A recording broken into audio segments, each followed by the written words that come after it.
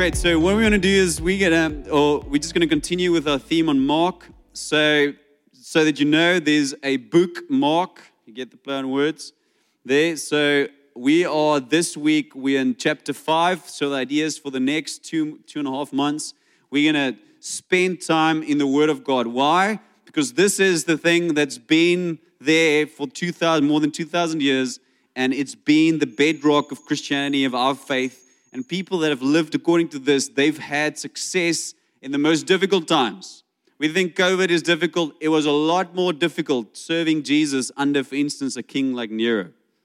They were killed for serving Jesus. You can still come here with a mask and everything. So we want to listen to what the Word's saying, and we want to study Mark.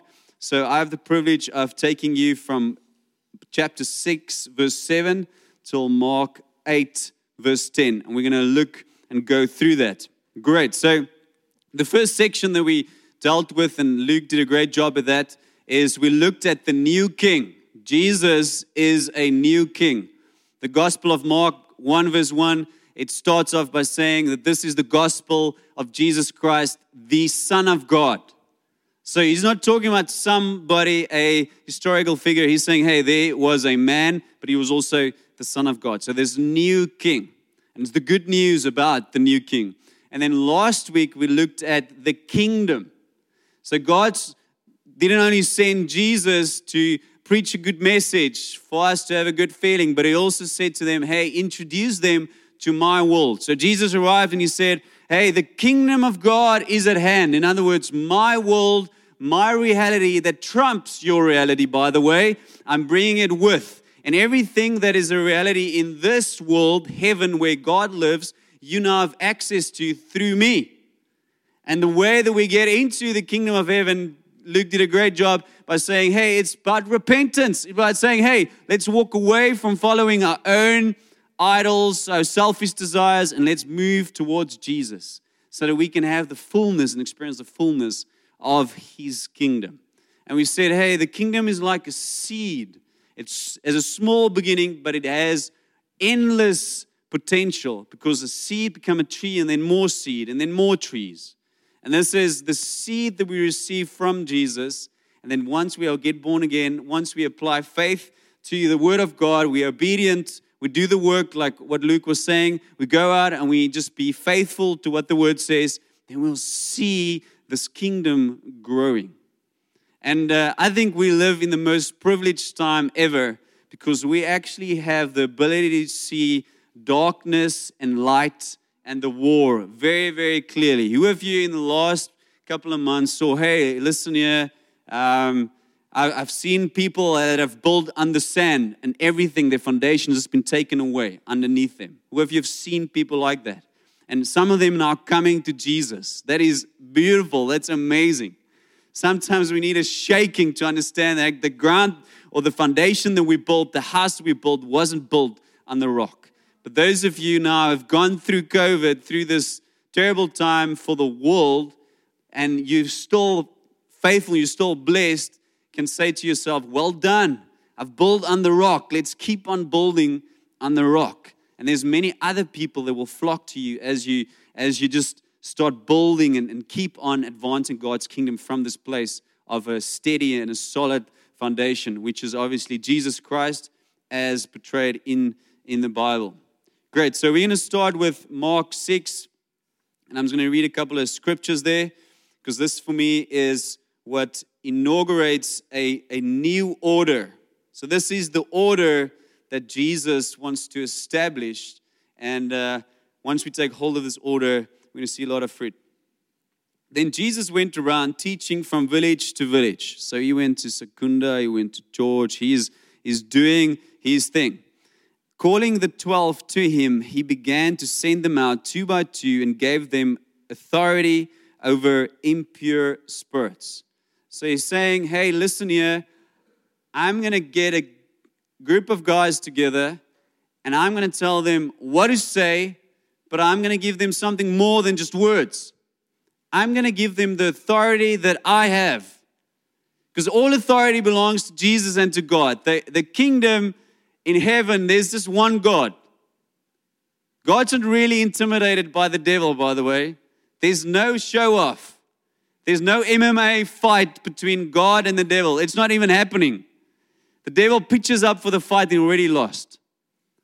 And we must get our theology right in that. So now this God, he comes in the form of a man, and he says, I want to establish my kingdom and my new order through people. And he chose 12, and last week we said 12 represents the old covenant, but then he's bringing it into the new covenant. In the old covenant, it was these tribes of Israel. The new covenant, just normal people, you and me. And he says, okay, I'm going to give you authority. I'm going to send you out, and I'm going to give you authority over impure spirits. And then they went out. So that's the next step. Once you've heard the word, you need to start going out with the word. You need to obey the word. They went out and preached that people should repent.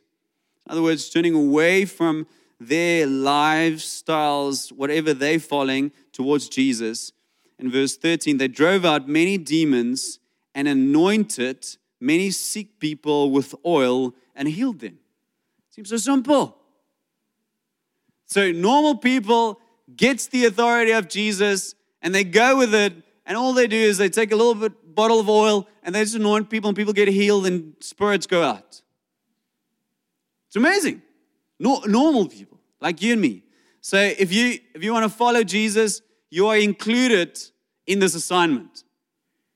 Jesus now is sending you out. He's saying, hey, you have authority. Now go and do it. And we can follow what they've done, and we're going to do it at the end. We're literally going to anoint people with oil, and we're going to trust your whatever physical illness or even demonic thing that you're struggling with. We're going to trust the Lord delivers you from that. You guys keen for that? Great. So there's a new order with new enforcers. Then we also see that Mark's taking us through this journey of the old order that is now dead. John the Baptist, then the next section, chapter 16, 14, 29, gets beheaded.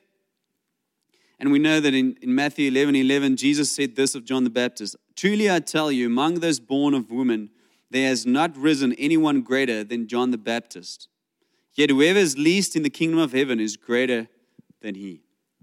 So this is a very profound statement.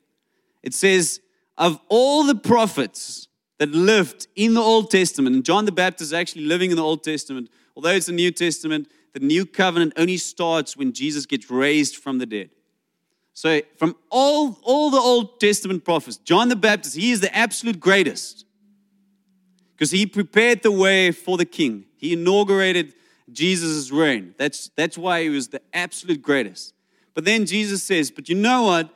Because of what I'm going to do, because of my death on the cross and my resurrection, I'm going to open up this new world to you, the kingdom of God, this new order, and you can walk into that. And the least in the kingdom of God, those people who just said yes on a Ephesians Vierkamp 10 years ago and never followed Jesus but still kept their faith, sort of, they are greater than John the Baptist. Because the reality that Jesus brings into earth overwhelms the reality of that was currently reigning.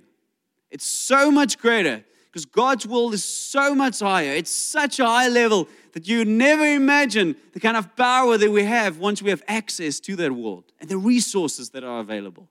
So do you get this? Because it's a very important point that for today's lesson, for this sections to understand what God's saying. So he says a new order, new normal people that he's going to choose, he's going to send them out, and he's going to send them out under his authority. In other words, they are greater than John the Baptist. He just chose 12 people, normal people, and he is making them greater than the greatest Old Testament prophet. It's crazy. And he's saying tonight to all of you, you are included in that. You can literally say, from a biblical point of view, that you are greater than John the Baptist. That would not be a lie. That would not be blasphemy. Great. If you follow Jesus, that is. And then he then starts doing things that the Israelites who who remember Moses did, he feeds the people. Moses, he fed the people in the desert, called manna down, manna came, and they were fed. He feeds 5,000. And we see how many baskets were left over after the 5,000 were fed. 12.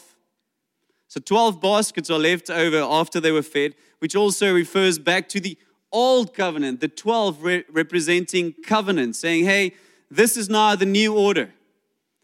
And then something very significant in this story is that Jesus also revealing how he wants to establish this new order. He's already said he's going to use normal people, but now he shows us how he's going to do it. So they are 5,000 people out there, and people now are hungry, and how are they going to be fed? What happens? There's a little boy. A mom decided to pack lunch for her little boy. 2 fishes and 5 loaves of bread. Young boy. He then gets brought to Jesus.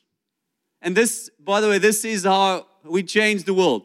He brings it to Jesus. 2 fishes, 5 loaves of bread, and he hands it over to Jesus. What does Jesus do? He's like, thank you very much. I'm going to bless it. And then he hands it out to all the people. All 5,000 get fed. And then 12 baskets full of stuff gets left over. So the new order is whatever you have, you just bring it to Jesus. Jesus is going to bless it, and he's going to change the world with it. Now you're thinking, hey, I'm my little family, my little gifts. Oh, I don't have this, or I'm still struggling with anxiety, or I'm still this, and I'm so depressed, and I don't know where I'm going. I don't get good marks at school. Or what's happening? Just 2 fishes, 5 loaves of bread. Just hand it to Jesus. Lord, I don't have any friends. Lord, but I have one friend, but he doesn't want to be my friend. 2 loaves of 2 fishes, 5 loaves of bread. So it goes from that small amount of food to feeding 5,000 people in a moment. Because the kingdom doesn't work, the investment into the kingdom doesn't work according to normal economy rules. It doesn't follow the principles of this world. It gets escalated. It's exponential because of Jesus' blessing. So this is the new order that he's establishing. Whatever you have, just bring it to Jesus. And let him bless it. Let him dish it out. Don't be scared to let go of it. Don't think, oh, maybe I'm not going to maybe my mom's going to be mad at me for giving away my food. I remember when we just got married, so first couple of years before we got kids, Cornel would actually put food into my little kosblikkie for werk. And then sometimes I would just literally just forget to eat at work. So I'd bring back the kosblikkie at night, and then she would be mad at me for that. So don't think that somehow you're going to lose if you hand it over to Jesus. But then there's another story in chapter 8, at the end of the section that we're reading, where Jesus feeds 4,000. And there's something really significant that we need to understand here. The 4,000 is probably a group of Gentiles. There would be some Jews, but Jesus teaching Gentiles, because at that stage, there were also Gentiles that were following him, not only Jews. So, not like Moses that only fed the Jews, Jesus now comes and he is feeding the Gentiles too. And then 7 baskets full of stuff gets left over. And what does the number 7 represents? It's complete. So what Jesus is saying, hey, I'm feeding the Jews and I'm feeding Gentiles. In other words, I want to feed the whole world. And now the Gentiles is also completed. They are grafted into this idea of where my assignment.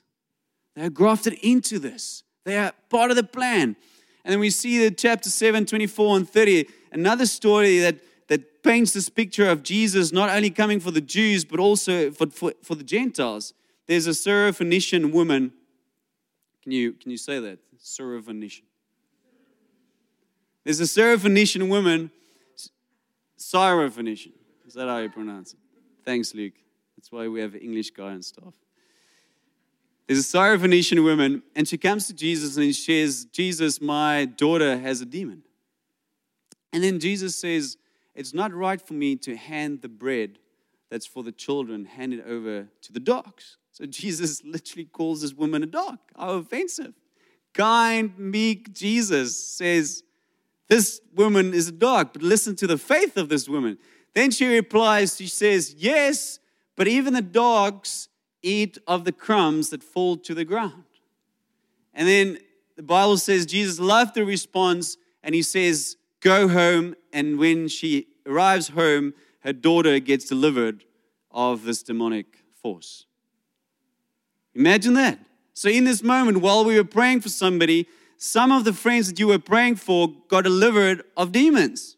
Probably. That's the kind of faith that we can have. There was a Syrophoenician woman. She wasn't even included in the covenant, but she came to Jesus with a little bit of faith and wit, and her daughter got delivered. Can you see the new order now is being established? What is God doing? How is He wanting us to go about establishing His kingdom? And then He also does some other cool stuff that reminds the Jews, His followers, of Moses. He walks on water. Moses had to go through the water. The water had to depart before the Israelites, before they can go through the Red Sea. But Jesus says, hey, let's not take that route. Let's not wait for the water to separate. Let's just walk on water. And then He calls Peter, and Peter is also included in that. So, and even Peter then walks on water. In chapter 6, 53 to 56, it talks again of these people that are coming to Jesus, just wanting to touch Him, because they know the moment they touch Him, that they would get healed. In the old covenant, if you are touched by a leper, you are unclean. In other words, you are unfit for worship. When you touch somebody with blood flowing, you are unfit for worship. When you touch a dead person, you are unfit for worship. Jesus is turning that whole thing on His head, and He's saying, listen here, I'm sending you out, and you need to touch people. You need to touch people. Lay your hands on the sick, and they will get healed. You can see how contrary to Jewish belief that is. It's a new order. It's so much greater than the previous order. You touch the dead person, and he will get resurrected. It was unheard of for a Jewish priest to go and touch a dead person, to go and touch a leper. It's unheard of. And then in chapter 7, 1 to 22, he also starts change their thinking about the commandments. 7 verse 17, let's read. After he had left the crowd and he entered the house, his disciples asked him about this parable. Are you so dull, he asked. Don't you see that nothing that enters a person from the outside can defile them? So think of them touching the dead person, touching the defiled object. For it doesn't go into their heart, but into their stomachs. And then out of the body. In saying this, Jesus declared all foods clean. So if somebody is telling you you're not allowed to eat this kind of food, because it's not biblical, you can show them the scripture. I'm not talking about healthy food. I'm not talking about less sugar. There's a part of stewardship. I'm talking about, hey, you're not allowed to eat bacon. That's what I'm talking about. He went on, what comes out of a person is what defiles them. For it is from within, out of a person's heart, that evil thoughts come. Sexual immorality, theft, murder, adultery, greed, malice, deceit, lewdness, envy, slander, arrogance, and folly. All these evils come from inside and defile a person. Because in the old order, they wanted to show off their religion. They wanted to do A, B, C, D, E, F, G. They wanted to show to people, portray to the world, we are so holy. We're not going to eat this. We're not going to work on the Sabbath. And then Jesus said, hey, but yes, those things are great, and those things were part of the law, and you need to follow them. But I'm going to start introducing you to why I came. And why I came is I came for your heart. I want to start getting into your heart, because it's actually the more important thing is to look at what is on the inside, because it's the stuff that comes out to the outside that defiles you. It's what you do that defiles you with your mouth. It's when you get involved in the wrong stuff that defiles you from your heart. So I'm coming and I want to help you to be set free in the area of your heart. It's not only about the rules and the laws, it's about your heart. Because I want to connect with you in a relationship, and I want your heart. You can do all the right things. You can read your Bible, you can come to church, you can worship Jesus, you can sing out loud, you can put on your Instagram account, great profile, scripture verse there. Hey, but if it's not in your heart, then you're missing the point. That's not the world, the new order. He's saying, I want your heart. And then at the end of chapter 7, he comes to a mute and deaf person, and this person obviously gets healed because he comes to Jesus. That's the great thing. Everybody that came to Jesus got healed or delivered. And then Jesus, in verse 34, he uses this word. He says, Ephphatha. Ephphatha. Don't you know what that means? You guys don't know it. You've never heard of Ephphatha. It's there in the scripture. It means to open up. Be open. And obviously this person I can see, and he's healed and everything. So, and why Jesus did all these miracles is because he really died for our body, soul, and spirits. That he came for everything, every part of you. Your bodies also resemble the image of Jesus. That's why we need to take care of our bodies. If you're not a good steward of your body, you're not a good Christian, because you should take care of your body. That's part of Christianity. So, but also it is another meaning. So Jesus did a lot of miracles where he healed people. Why? Because that will also then open up people to the spiritual reality. It would manifest in the natural so that people would understand it in the spiritual. And Ephphatha, where he's saying Ephphatha is not only for the eyes to open up, it's also for us to open up to the revelation that he is bringing. This new kingdom, this new king. Because if you read the scripture, and especially in Mark, you'd see there's a lot of different responses to Jesus. His family thinks he's crazy. The demons think says he's the Son of God. The Pharisees wants to kill him. There's a lot of different responses. So Jesus is saying, Ephphatha, open up your eyes to who I am. Open up your eyes to the kingdom. Open up your eyes to the resources that I've given you.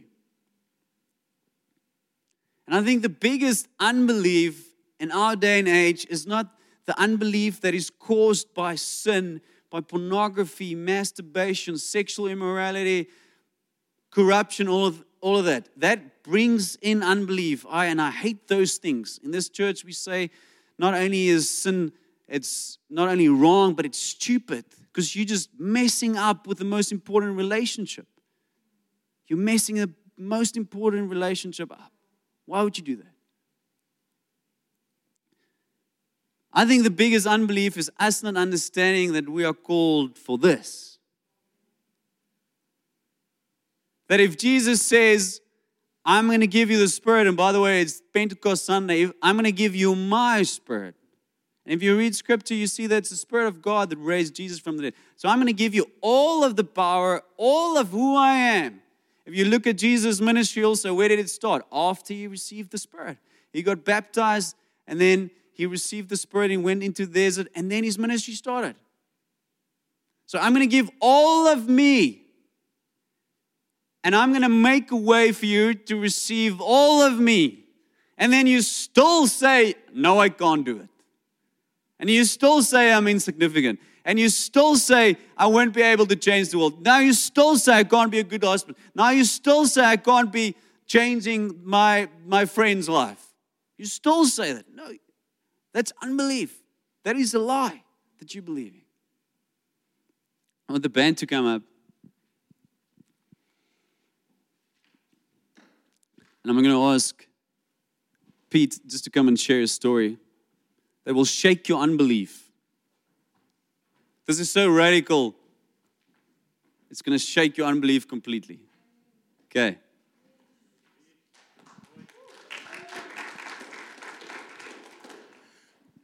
We serve an amazing God. I got married to Des about 16 years ago, and we went into the marriage knowing physically it is impossible to have children.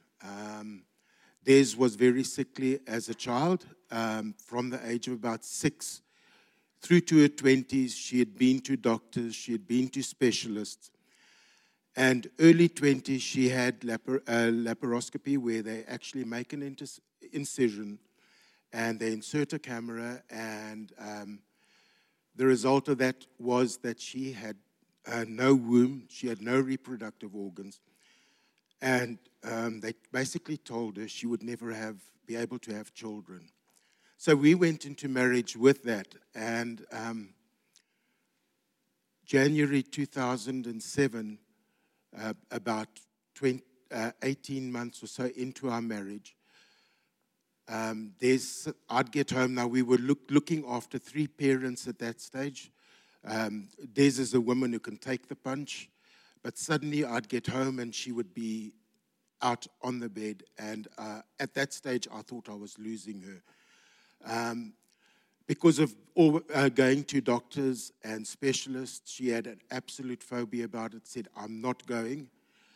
And the only thing that I could do is I said, well, I'm going to start at a point with a process of elimination, and if I can't find out what's wrong with you, then we're going to have to go to the doctor. In marriage, there are certain places where you just know with your spouse, you just don't go there. And children was one of the places. It was a part of Des where she absolutely yearned to have a child, but she knew it was impossible. So you just didn't go there. She told me, well, I can feel movement. I'm sure I've got worms. Just get me some medication for worms. And I came back with a pregnancy test, which... It took a lot of persuasion, but eventually Des did the test, and to both of our surprise, the second line appeared, and now we had to tell Des's mom, who was staying with us, and she called herself a Rottweiler with lipstick. So we had to now decide who's going to tell her. So, of course, we eventually stepped out. She had gone through the whole process since childhood with Des to the doctors and specialists. And when she heard the pregnancy test shows positive, she was enraged because she knew physically it's not possible. The following day, we went for a pregnancy test, a blood test, and they showed 5 to 8 weeks. Then we went to see Brian and Trish Elliott. They were our pastors at that stage. They prayed with us, and they said, well, a good doctor is Dr. Fellemer. They said she didn't want to go to a male doctor. She wanted a woman doctor, but eventually just decided, well, we've got to make the appointment. We arrived for the appointment the next day, and the receptionist said, well, I'm sorry, but Dr. Falskink is not in. But Dr. Conradi is available. Woman doctor. We stepped in there, and it's a woman doctor. God took care of all the finest details. Dr. Conradi, who we've seen at Shofar, she did a physical on Des and didn't say very much, but said, we need to get you to a gynae as fast as possible. Within an hour and a half, we were in Dr. Fellemer's office, and he spent a little bit more than an hour doing a sonar on Des. And after the hour had passed. Now, that morning before we went for the sonar, or to Dr. Conradi, Des and I went through, we read about Abraham and Rebecca and Hannah and then Elizabeth in the New Testament, and kind of read they all had boys. And so we were now in Dr. Fellema's office, and after about an hour, he switched the speaker on. Jana basically totally lost it. And he said, "You have a perfectly formed 21-week-old baby boy in your womb."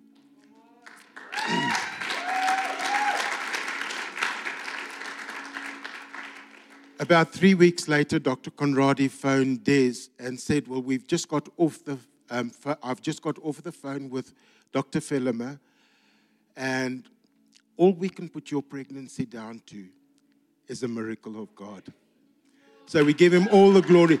God, what we really learned from that is God touches ordinary people in extraordinary ways.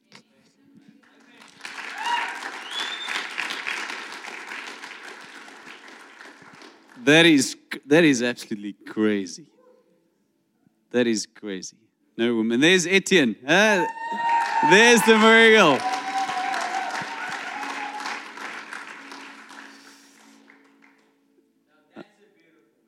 Yeah. Awesome. Marsan, do you also wants to share a testimony? Cool. Isn't that just amazing? Like, the proof is in the pudding right there. That's just flipping awesome. I have a similar story. Obviously, I don't have children, but I was similar to Etienne. I was that baby. Essentially, what happened was I was born in Olivedale Clinic in Johannesburg, but it wasn't really as smooth as that. So you see, what happened was the doctor came in with 3 different diagnoses as the pregnancy progressed. And the first was that there was no development of me as an embryo. And they said, "Look, we're really sorry, but we're going to have to do an abortion." My mom's like, "Heck no, I've been carrying something in here. We're going to keep going. We're going to keep waiting." And they prayed and they put their faith in God. They said, "Lord, we don't understand what's going on, but we're going to keep trusting." So the doctor said, "Okay, cool. Let's leave it a week or so and we'll see." The next diagnosis comes back. Sorry, the baby is brain dead. It's going to be a vegetable forever if it even gets born. That's the news. My parents look at each other. They're like, "Look, the first thing was the baby wasn't developing. At least now it's kind of developing. So let's just keep trusting God." A couple of weeks go by again. The third diagnosis comes, and the doctor says, "I'm really sorry, but your baby has tested positive for Down syndrome." Okay, so this is where it gets crazy. My parents had the choice, okay, are they going to do an abortion or are they going to trust God and say, "Lord, regardless of what you give us, we're going to honor you, we're going to trust you. And even if it is a Down syndrome, we are going to love this baby. We're going to trust that you are going to move through this child." And so I was born, and I don't think I'm a Down syndrome. But I just want to say, like, there was also a level of faith involved, similar to Pete's story, where he went and bought the pregnancy device. That's faith. That's crazy. Same with my parents. They could have just been like, "Oh, man, this is so sad. Well, next time." But they persisted. They got word. They prayed. They were on, obviously WhatsApp wasn't around back then, but they had prayer groups going. And they got word, and they prayed scripture over me that I will be born and that God will rejoice and people will know that God is real. So my testimony is similar to that. Like, hey, what if God does it? And maybe you're trusting God for a miracle that's not something like being born, but maybe it's like, hey, I've got cancer. Or, hey, I have some stomach illness, or I have some shoulder pain. And a lot of people are so scared to pray for it because what if it doesn't happen? But what if it does? What if God does show up? Imagine that. So tonight, I don't know what's going to happen, but I'm just excited because when we're in a room like this and we hear stories like this, you can just look at it and be like, "Oh, that's really cool. Anyway, I wonder what I'm doing later tonight." Or you can be like, "Wow, God, He did a miracle. Etienne was born. I was born. Praise Jesus. These things can happen." So I just want to stir your faith tonight. Don't just listen to a cool story. Let's get excited. Maybe someone tonight gets healed of cancer. What would that look like? So I just hope you guys can come behind this message of, hey, Jesus is real. He did these things in the Bible, but it's still happening today. So let's get excited.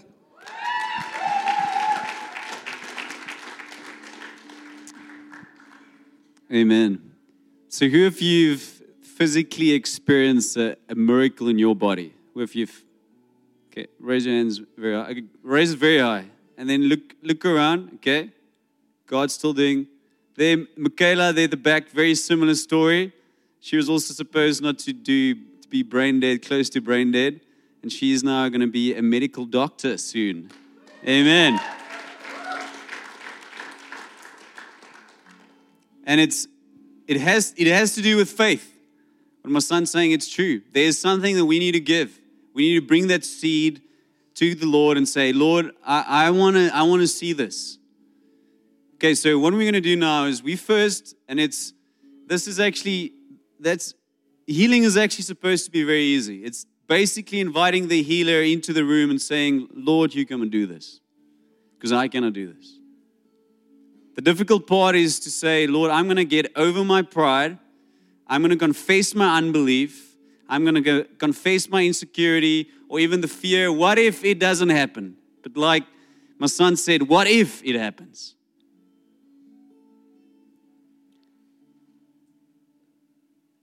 Are we going to give glory to God through miracles that we're seeing? Yes, we're going to give glory to God. So I want you to close your eyes, and we're going to repent of our unbelief.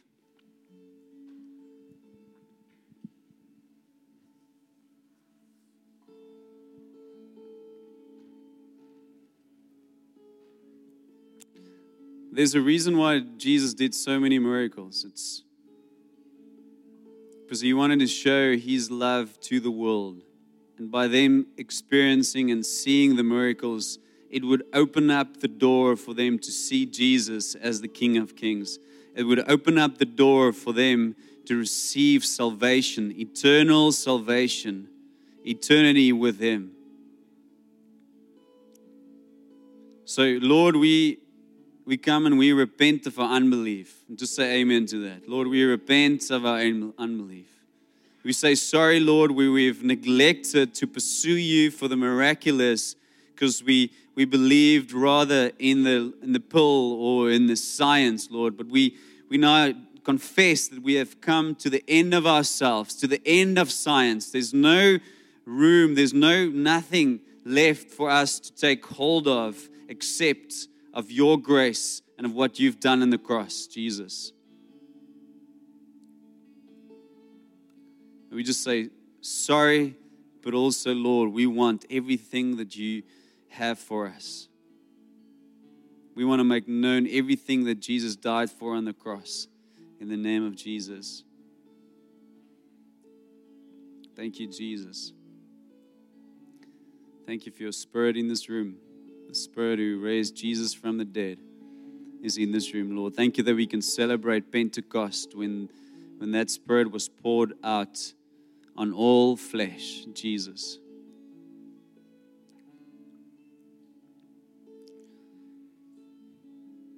So now the next thing we're going to do is we're going to stand up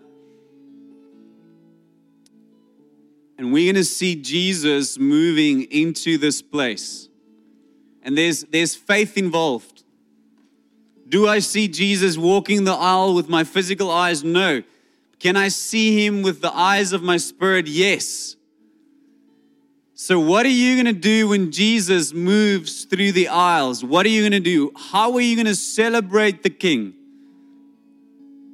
What faith will you apply? Will you be like that Syrophoenician woman saying, Lord, I feel and I sense it looks like a no, but I'm going to go one more time. Heal my daughter. Because I know that you can do it. Okay, so let's extend our hands. Let's put our hands up. And we're just going to worship Jesus. Let's just worship Jesus. Thank you, Jesus.